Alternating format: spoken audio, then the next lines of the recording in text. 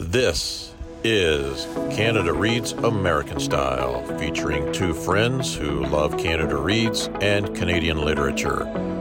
Welcome our host Rebecca from Michigan and Tara from Ontario. Hi everyone, it's Rebecca, and Tara and I are really excited to have with us today Ian Kennedy. He is a resident of Erie Beach, Ontario. He's an educator and journalist with a passion for storytelling. Ian is currently a writer for the Hockey News as well as Yahoo Sports, and has been writing about sports for the past decade for the Chatham-Kent Sports Network, a sports media outlet he founded in 2011. His stories have also appeared in the Globe and Mail, Outdoor Canada, and Canadian Horse Journal. Ian's debut title, On Account of Darkness, Shining Light on Race and Sport, will be published this month in May by British Columbia's Tidewater Press. Welcome, Ian, to our podcast. Thanks so much for having me. So, Ian, I loved the moment. So, your book, On Account of Darkness, I loved the moment when it was revealed, the title was revealed, like how the book got its title. Would you mind telling us a little bit about the book? Absolutely, yeah. So, the title, my area, of course, we are in Chatham-Kent, Ontario, Canada, and we have a really rich history here of the Underground Railroad and Black history, but we also have two Indigenous communities, and through World War II, we had a number of Japanese internment camps here. So a diverse history, but also a troubled history in that regard. But the book title itself, On Account of Darkness, comes from one particular sports team, the Chatham Colored All-Stars. The All-Stars were the first ever all-black baseball team to win a provincial championship in Canada when they did that in 1934. So, of course, at a time when we wouldn't anticipate an all-black team to even be welcomed into sport, and of course they weren't in most cases. When they were only an out away from winning that provincial championship, the umpires on field called the game On Account of Darkness, despite the fact that it was 4:30 in the afternoon in the early fall. So broad daylight, but talking to the descendants of that team and listening to the recorded interviews with some of those players, it's a foregone conclusion that the only reason it was too dark in the umpire's eyes is because there was 9 black players on the field. So that's the title, and that's the grand reveal. But the 1934 Colored All-Stars were kind of the catalyst for this entire book, because they've been shunned and denied entry into the Canadian Baseball Hall of Fame and not really given their place in history. But the book itself kind of goes through that history from black settlement here in Chatham-Kent to colonization, taking away the traditional lands of the Anishinaabe and Lenape people here, and of course that the role that sport played in all of that, which is not insignificant in any way. And sport kind of is this lens in the book to look at our Canadian ambivalence towards racism, or our denial of the history that has founded this country. And it's not as much about scores and results and recalling, the actual ins and outs of the games as it is looking at the families, the people, and those issues, whether it be Indigenous youth that learn sport at residential schools, or Japanese Canadian internees playing sport in their work camps, to those first all-black baseball teams or notable black athletes and coaches. So it really is a book about that perseverance, about how sport can uphold racist ideology. And I hope it starts a conversation, I guess, on this topic, or makes racism or anti-racism and anti-oppressive work accessible to some people that might not have otherwise considered that topic. Well, it's funny because Tara and I, as we were reading the book together, we kept saying, oh my gosh, did you know about this? Can you believe this? There were so many things in the book that surprised both of us. And, Tara's Canadian. So, I mean, even that was a surprise. Some of those things were a surprise to her as well. So My question, though, is how and when did you decide to chronicle BIPOC sports stories in your area specifically? Obviously, it's really a rich area for sports information, sports history, I should say. And I'm curious, I'm going to throw this in too to ask about your research. How in the world did you start to research? Because what you dug up is amazing. I can't even believe it. And then I was wondering too, how easy or difficult was it to find a publisher for this book? Yeah, so I have been writing about sports locally, as you said in the intro there, since 2011. And throughout that time, I did pick up stories about some of our local athletes. I learned about Fergie Jenkins, who Fergie was the first ever Canadian inducted into the Baseball Hall of Fame. He's going to have a statue of himself erected outside of Wrigley Field, a famous Chicago Cubs baseball player. And his father played for those 1934 Chatham Colored All Stars. I learned about Ed Penance, who's from Wapuu Island First Nation here, and he learned how to play baseball at Shingwalk Residential School and then became the first quote unquote full blooded. That's a whole other issue in itself. Controversial term that if you read the book you'll pick up. But he became that first ever Indigenous player in Major League Baseball in 1903. And I'd always known about people like Bob Azumi, who's a great Canadian bass fisherman, TV personality, etc., who was a Japanese Canadian man whose father came through internment and settled here because while building roads in Rondo Provincial Park, he fell in love with the area. So I knew about a lot of the stories, but I didn't really get too deep into it until the pandemic, which is probably the same for a lot of people. But storytelling's been kind of a part of my family life forever, which again is talked about in the book, that my grandparents taught me to love stories. They were people that fled communism in Europe following World War II and settled in Canada. And I would sit at their table every week and they would begin this beautiful waltz back and forth, changing who, led the story as they went. And every week they would tell me the exact same stories over and over and over again. And I thought I had them perfectly memorized. I promised myself I would write them down. And when my grandparents passed, I realized that the nuance of their stories had disappeared to me. I'd lost them. I didn't know when the pause would come, the mischievousness that my grandmother would have in the story, the running jokes that my grandpa would like to throw in there and smile as he did it. I lost those things from time to time. And when I discovered these other stories, stories of the Chatham Colored All Stars, or Mel and Herb Wakabayashi, two men that were born in Japanese internment camps and went on to do wonderful things, I didn't understand why I hadn't heard the stories before. I grew up 10 minutes from Uncle Tom's Cabin, which is a famous Underground Railroad terminal here, and I never visited it in my life. I didn't know what North Buxton, another Underground Railroad terminal here, was until university. And I had never heard of a residential school until my, again, fifth year of university. So I didn't understand why these stories weren't being told to me, why I hadn't heard them. So your question, how I decided was as soon as I realized all these things, it was important. And the pandemic gave me time to move from knowing bits and pieces about individual little stories to really chronicling the history and digging deeper into it, because there were no live sports, right? So I got to take the time to dive into history itself.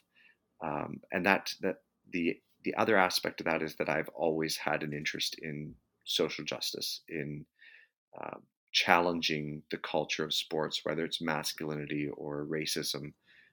And I've loved celebrating underrepresented groups and LGBTQ plus athletes, women in sport.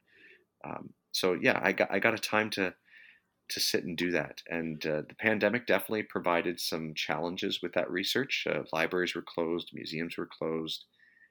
Some of the older individuals I was trying to interview had either passed or weren't as comfortable with technology to do these interviews via Skype or phone or Zoom. Even they needed help. So it was the research portion was a challenge. It took a lot of digging. It took a lot of time. It took a lot of me convincing, a museum curator to let me into a back room alone without anyone else during a pandemic, so that I could dig through archives and find information. So the how and when, the pandemic pretty much gave me that opportunity. But as for your publisher question, that actually came about in a really, I don't know if I believe in fate, but it was definitely right place, right time situation, where I was sitting in the Black Mecca Museum in Chatham doing exactly as we just said, researching.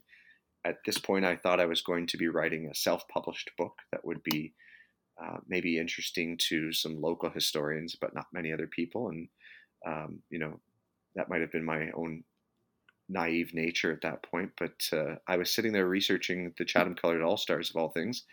And the executive director of the Black Mecca Museum received an email while I was sitting in the museum researching from Tidewater Press, asking if anyone that they knew was writing about the All-Stars story because it fascinated them. Oh my gosh. So Sam, the director, looked up at me and said, Ian, I just got this email. You're writing about it. And I said, yeah, I'm writing about this. And so we sat down at the computer and emailed them back.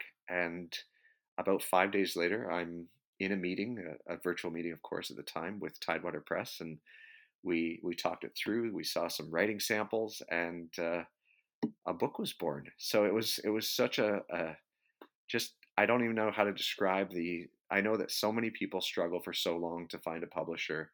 And had I wanted to do that myself, I probably would have been the same way. And it just came about that I was sitting in the museum when an email came in. So that is actually the story.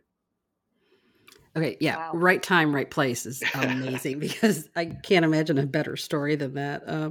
Well, one of the things I want to mention to all of our listeners too is when I started reading the book, I mean, even in the beginning, the intro, that grabbed me. And I think I even sent you a text message and I just said, oh my gosh, just that opening part was just so beautiful. And I knew I was in for a great ride with this book. And I want to tell everybody that if you love sports, you're going to love this book. And if you aren't a big sports fan, it doesn't matter. Pick up this book, because what I loved is the style and the way that you did this. And I wanted you to talk a little bit about your style choice and drawing parallels to your own life experiences, because it absolutely grabs the reader and keeps you invested through the whole story. I mean, the story itself is great. All the stories are great, but just that parallel to your own life, it was amazing. So can you talk a little bit about that? Yeah, that wasn't as much of I guess there was some stylistic. I love writing, and I love writing sports stories, but I haven't always loved reading nonfiction. So I wanted to create a way where my love for storytelling, whether it be fiction or nonfiction, came through, and tried to show that there was more to these issues than, how we politicize everything and talk about it that way. I wanted to show the people and the feelings in them, but I'm white, so writing a book on racism is a little bit, it shouldn't be me. They're not my stories. So I personally approached it as a preservationist of the stories, not as the storyteller per se, even though I love storytelling. I wanted to, as I said, I watched my grandparents' stories disappear. So I wanted to preserve them. But as I started doing that by, hundreds of hours of interviewing people, descendants, athletes themselves, family members, some of the Black and Indigenous leaders that I was speaking to really started to guide me through the process. And one of the main suggestions that kept coming up was, as I would tell them about, never being to Uncle Tom's Cabin, or growing up in my hometown of Wallaceburg, where we were taught at every single turn that, white people were superior to Indigenous people, and Indigenous people were this and that. And they thought that was important. As I said, the leaders in those communities. And they said, it's crucial to place yourself within the story. They thought that the journey that I was describing to them of my own ignorance and uh, being raised steeped in racism and being a part of the systems of oppression throughout my youth was important to know, and important for other people to see that we're all in this interwoven, wonderful story of life that has many horrible periods of time. Um, but not to be a person outside of the story or retelling it, but as an active participant in the story. Um, every teacher I had, like I said, every coach told me those racist jokes. I watched fight after fight in my schools, always Indigenous versus white person. I didn't know any black people growing up. The only black man I knew was the custodian at my elementary school, who's Jarvis Cook. He's in the book. Um, we had a wonderful relationship, but I didn't even think about, that the thoughts of what he had to go through as a human being never crossed my mind. And little did I know that, 30 years later, I would be talking to his daughter, trying to arrange an interview with this man. And she would say, I think that my dad said he knew you from elementary school. And it turns out, that he taught me how to do a spinorama with a bucket and a mop in his hands. So, placing myself in that story was just something that like I said, the leaders of the Black community here, the leaders of our Indigenous communities really said was important. And so it wasn't necessarily a stylistic choice of mine as much as it was me hoping to listen and learn and participate in being actively anti-racist or creating an anti-oppressive text that could respond to those communities, not as much, telling the story myself. Well, it works spectacularly. It's fantastic. Okay, so Ian, Rebecca mentioned this earlier. So I found not only were her and I discussing the book as we went along in our reading process, but I found myself a couple of times in the mornings when I was driving my boys to school. They're, oh my gosh, how old are they? 16 and 18. And I would be like, gentlemen, I have to tell you this. Because I'm like, I don't think you know about it. Maybe you do. Hopefully you do. But I'm like, I don't. And I need to tell you this. And we did that several mornings going to school. And one of those things that I learned from your book was about sundown towns. Well, in Ontario. So it's a relatively new term for me. But I thought it was a term that was an American term. So I didn't realize that these towns and unwritten rules actually existed in Ontario as well. Can you talk about a few things from your book that might surprise and dismay Canadians about our history? I think everything's going to dismay Canadians, or should. I think so too. There's so many aspects of it. Sundown Town, like I said, my hometown is documented as being one of those, and it's been hotly contested that the white residents of our community don't believe that it was. But of course, sundown towns were, of course, towns where Black or Indigenous or Japanese Canadian people weren't welcomed after dark, and those were enforced often, sometimes through actual bylaws, which might have been more true to the United States. But in Canada, that could have been through redlining or, realtors not selling homes or even bringing people into the towns. It could have been intimidation, which is depicted in the book as well. Mm-hmm.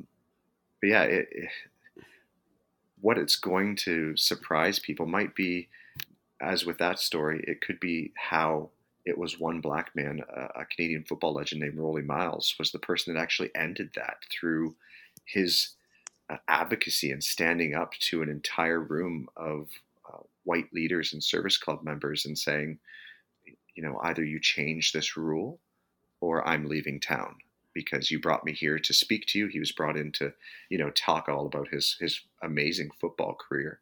And he was willing to give that away to change the rule. And sure enough, within a year, the first Black family moved into the town. And it was such a monumental turning point that I had never known about, again, growing up in that town.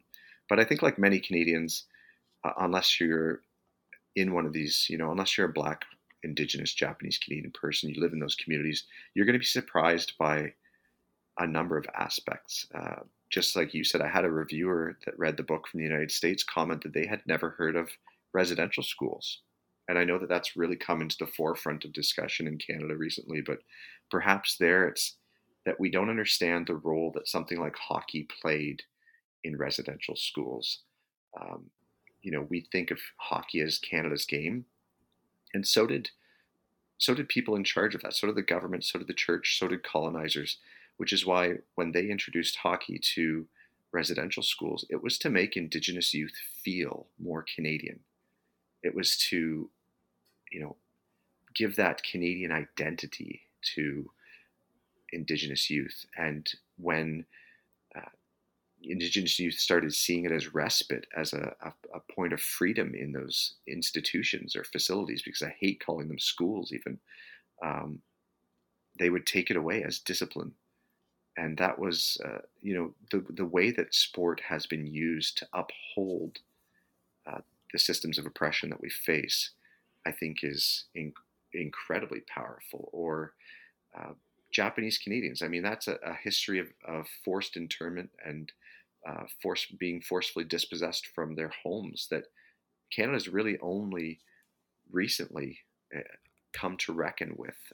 And I mean, I don't think that most Canadians know how that all happened, that after the bombing of Pearl Harbor, Japanese Canadians, they had their homes confiscated, their boats confiscated, their cars confiscated, and the Canadian government sold all of those items to pay to forcefully intern Japanese Canadians thousands of miles away from their homes.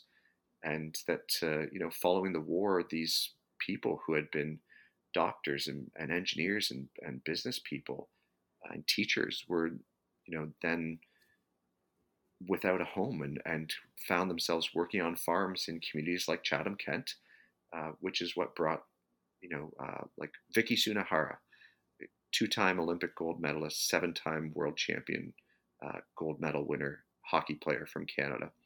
Her father came to Chatham-Kent right after the war as well and settled here. And her family was raised here. That's how Bob Izumi came here. That's how the Wakabayashi brothers came to be here. And it's just an unspoken part of history. And I think that's what most Canadians are going to be surprised at in this book, is that there are so many unspoken parts of history. And it will be interesting to see how sport actually ties to that. So everything will surprise, I think. Yeah, I agree. It's I had so many moments throughout even the Bob Izumi, when you first started talking about him, about his father, the name, I didn't connect it, but I'm like, the name is familiar. And then all of a sudden I went, oh my God, it's Bob Izumi. And I went to my husband, I'm like, Bob Izumi is in the book.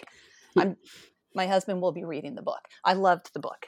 So now I want to move on to lacrosse. It's one of my favorite sports. I haven't played it. I don't intend to. I am far too wimpy. But my youngest started playing in grade 4. And we love the sport. It's a great sport. And I really enjoyed the parts of your book that discussed lacrosse when it was traditionally played and how it's moved forward. I was hoping you could briefly discuss the history of lacrosse a little bit and where you see the game headed in the future.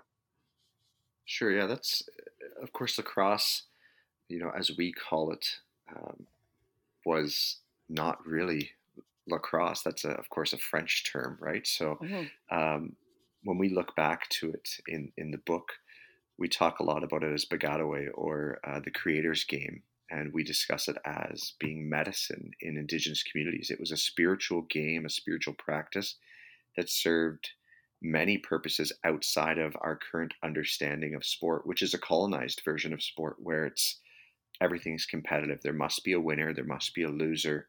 We don't play it for health, for our mental health, as much as we we could or should. It's not as much of a community connector. It's a community divider, pitting one person against the other. So like many things, lacrosse was colonized by white settlers. In this case, in Canada, the main perpetrator of that was a man named William Beers. He was, of the ilk of men at the time that was looking to remove all things Indigenous from Canada. So you can tie him to the Ryersons of the world. And through Beers, the development of box lacrosse, indoor lacrosse, which is the predominant version we play in Canada now, was popularized. And of course, because in Canada we had an explosion of hockey love at that time, arenas were popping up and people were looking for other ways to utilize arenas in the warm weather. So Beers got this idea that he could make a game played on arena floors. And so, again, tying it logistically to hockey made lacrosse instantly more Canadian, which is why eventually Beers himself self-proclaimed lacrosse as Canada's national sport. Didn't actually happen until many, many years later that became on the books Canada's summer national sport along with hockey. But it was he was one of the leaders that just took the game away from Indigenous people and made fun of Indigenous people in the process and belittled the original beautiful game of the sport and how it was played, which is why the future actually looks quite bright in terms of reclamation. In the book, we talk about Team Iroquois and how they've participated in international lacrosse competitions as a sovereign nation for many years now. But of course, not every Indigenous person would be Iroquois, right? That's not how it works. There's many nations. So we are seeing others, including locally through Walpole Island First Nation, like the Anishinaabe people, forming their own national lacrosse organization now. And that was formed by a man named Isaiah Kiknoswe. And Isaiah was as I said, placing myself in the book, Isaiah was the first ever Indigenous person that I ever played sports with as a teammate, and that was playing AAA hockey in Chatham. And I remember him so distinctly because of that. And his dad, I remember even more clearly because he would come to the games and he was this quiet, thoughtful man, and he had this long ponytail, and they looked different than us. And that was something in hockey that, having grown up playing this all-white sport on every team, that was caught my attention, of course, as a kid. And but he has formed this beautiful version of the game, not formed it, but reignited it and brought it back where, we're seeing it played with wooden sticks and in fields again. And it's exciting. If the pandemic hadn't hit, the Anishinaabe team would have already played at international competition. But I think that's the future of it. And I would love to see more nations doing that again, because that's the way the sport should be. The challenge will be getting the international governing bodies of lacrosse to recognize that, including something like the Olympics, which right now would not be welcoming to Indigenous nations participating sovereignly there. So there's going to be some battles, but that would be the ultimate goal, where we would see lacrosse really reclaimed, even perhaps renamed back away from lacrosse itself in some versions. So, but it's really beautiful what Isaiah Kiknoswe is doing there, and he's been such a driver in that sport and the reclamation of it. Yeah, that's amazing. I look forward to seeing what's going to happen with the sport. I have a question that I'm going to throw at you, Ian, because now all of a sudden, as you were talking about some of these things, that dawned on me. How do you think your book will be received by your wider community in that part of Ontario? That is a question I have pondered myself many times. I know that the local Black community, the local Indigenous community, is thrilled to have their stories be centralized in something beyond our our borders, because we are a very conservative community in general, historically. Um, I've been watching politics for many years, and we've never swayed away from that. And that doesn't mean anything in terms of how you believe in treating people, but we do have a foundation on conservatism here, and I'm not sure how it will be received. I've been myself targeted at times with uh, harassment or name calling or slander anytime I've challenged the fighting in hockey, or the masculinity, or the hyper masculinity as it may be, or even pointed out the importance of having discussions on racism in sport locally. So will it be received by all? No, it won't be wonderfully received by all, but that's not the point of the book. I think the point is just to, if it creates discussion, if anybody that loves sports and hasn't really considered the history of racism that might be there picks it up and reads it and has an educational moment, I think that that's going to be far more valuable than winning over every single person in the region. But so far, the response in our area has been fabulous. And I hope that the broader community, as you say, uh, takes it with that this is a history that we can learn from. It doesn't make us bad people here, and that the only way to move forward better is to look at that history and come up with actionable plans that we don't continue the cycles that are portrayed in the book.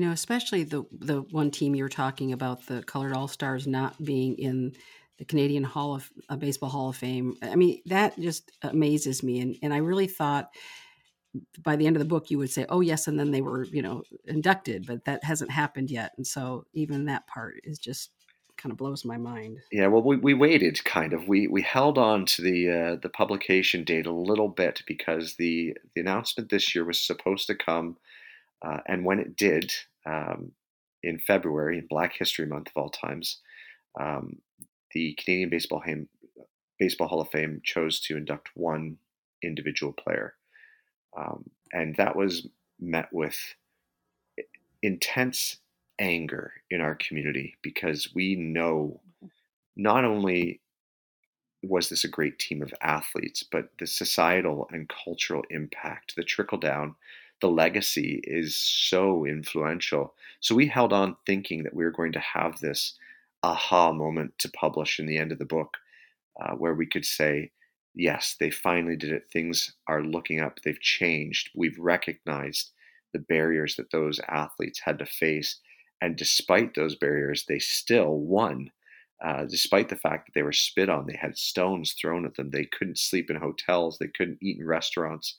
The referee, or the umpires, I guess it is, tried to steal games from them. They still won it all. And we didn't get that moment yet.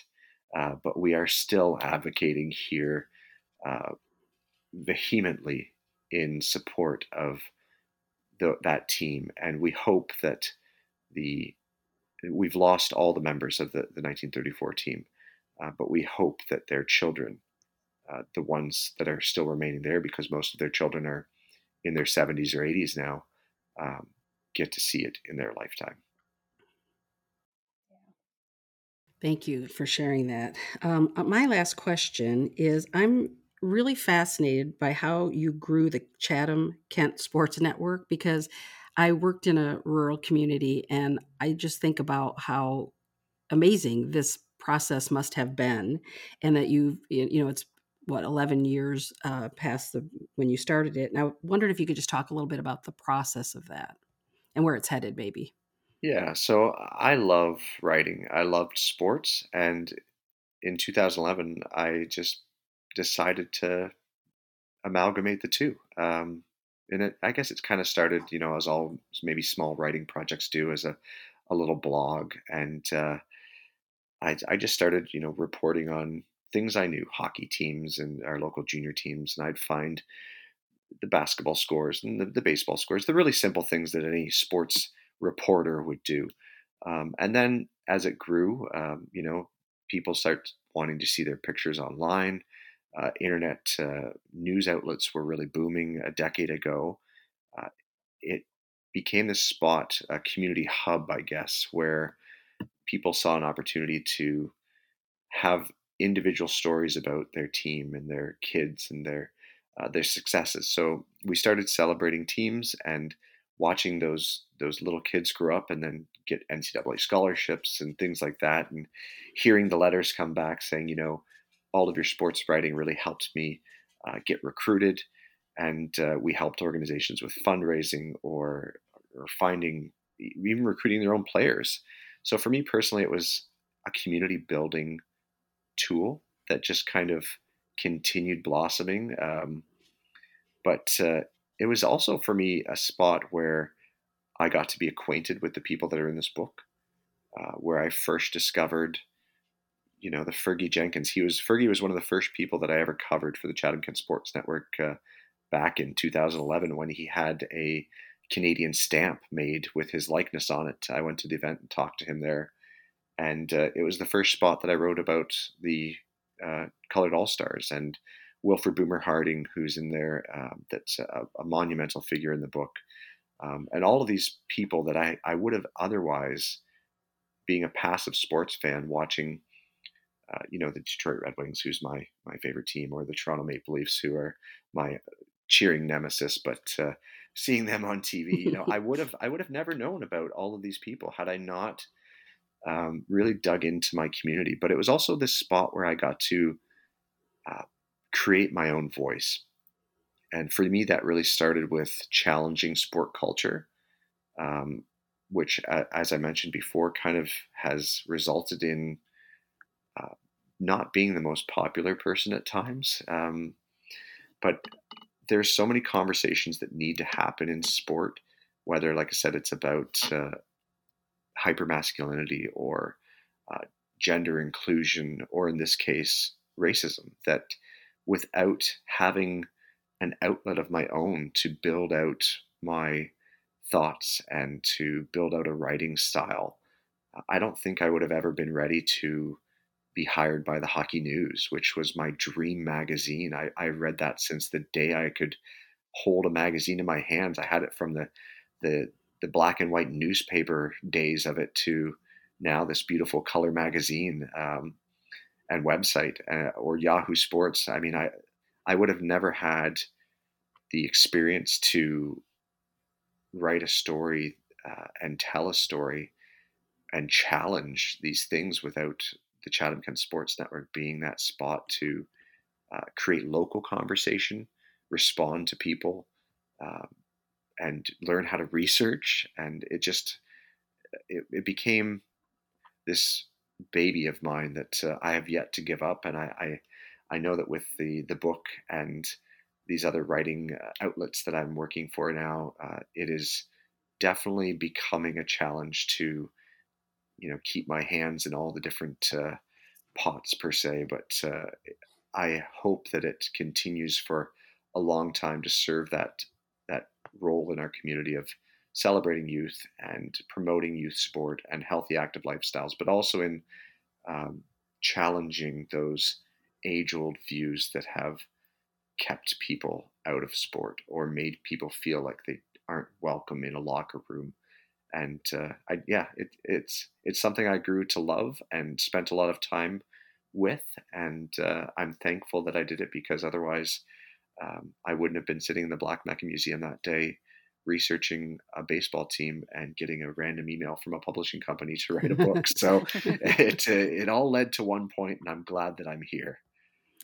That's fantastic. Well, Ian, we just want to thank you so much for chatting with us today. We want to encourage everyone to pick up a copy of this book when it is widely available, and by Tidewater Press, or probably if you want to name other, I assume will be at Indigo and Chapters. Is that it is? Yep. I mean, you can get it everywhere you can get your books online.